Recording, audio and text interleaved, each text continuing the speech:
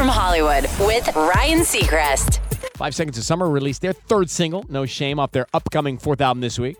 But the real gift they gave fans was finally announcing album details. It's going to be called Calm.